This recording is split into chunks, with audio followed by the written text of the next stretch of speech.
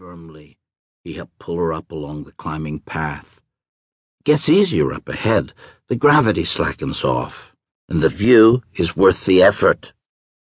She nodded, but said to herself, he knows he's handsome, good muscular body, firm backside. That's why they picked him to guide me, no doubt. He gets all the female hormones popping.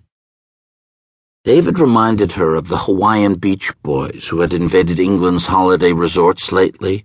The same strong, sleek body, the same wide-boned, handsome face with the big, bright smile.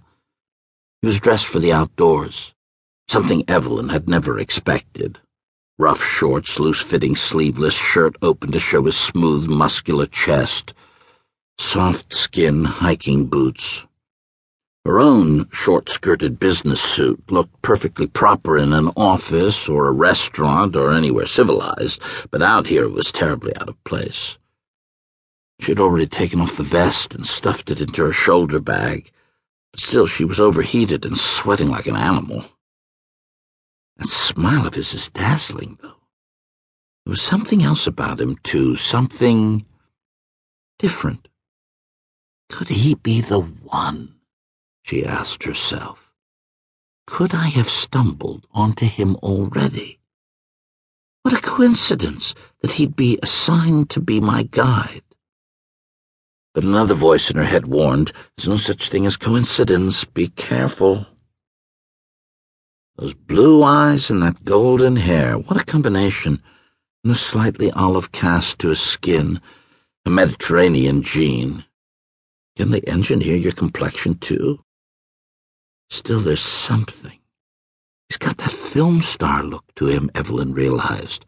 Too perfect, not a thing out of place, no blemishes, no scars.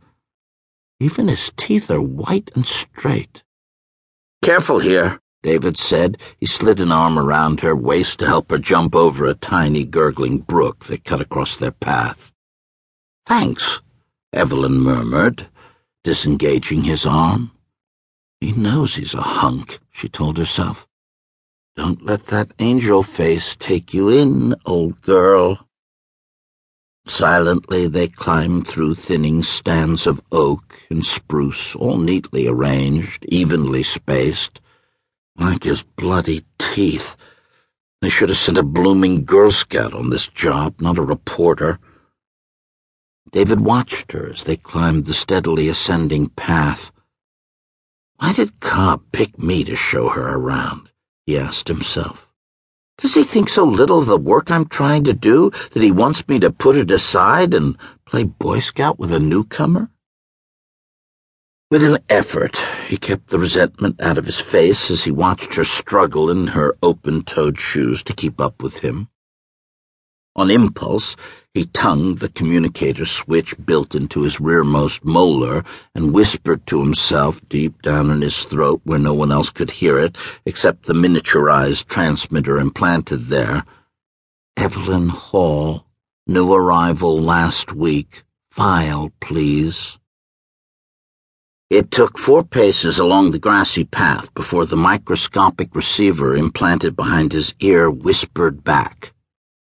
Evelyn L. Hall, age 26, born London Complex, attended state schools in London area, graduate of Polytechnic University, Plymouth, degree in journalism, employed as researcher, later reporter, International News Syndicate, no other employment history, physical data. David shut off the computer's voice with a click of his tongue. He didn't need her vital statistics. He could see that she was almost as tall as his own 5'11", and had the full, ripe kind of figure that meant she faced a constant battle against overweight.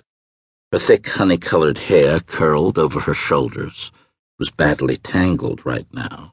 Sea-green eyes that were alive, intelligent, inquisitive. A pretty face.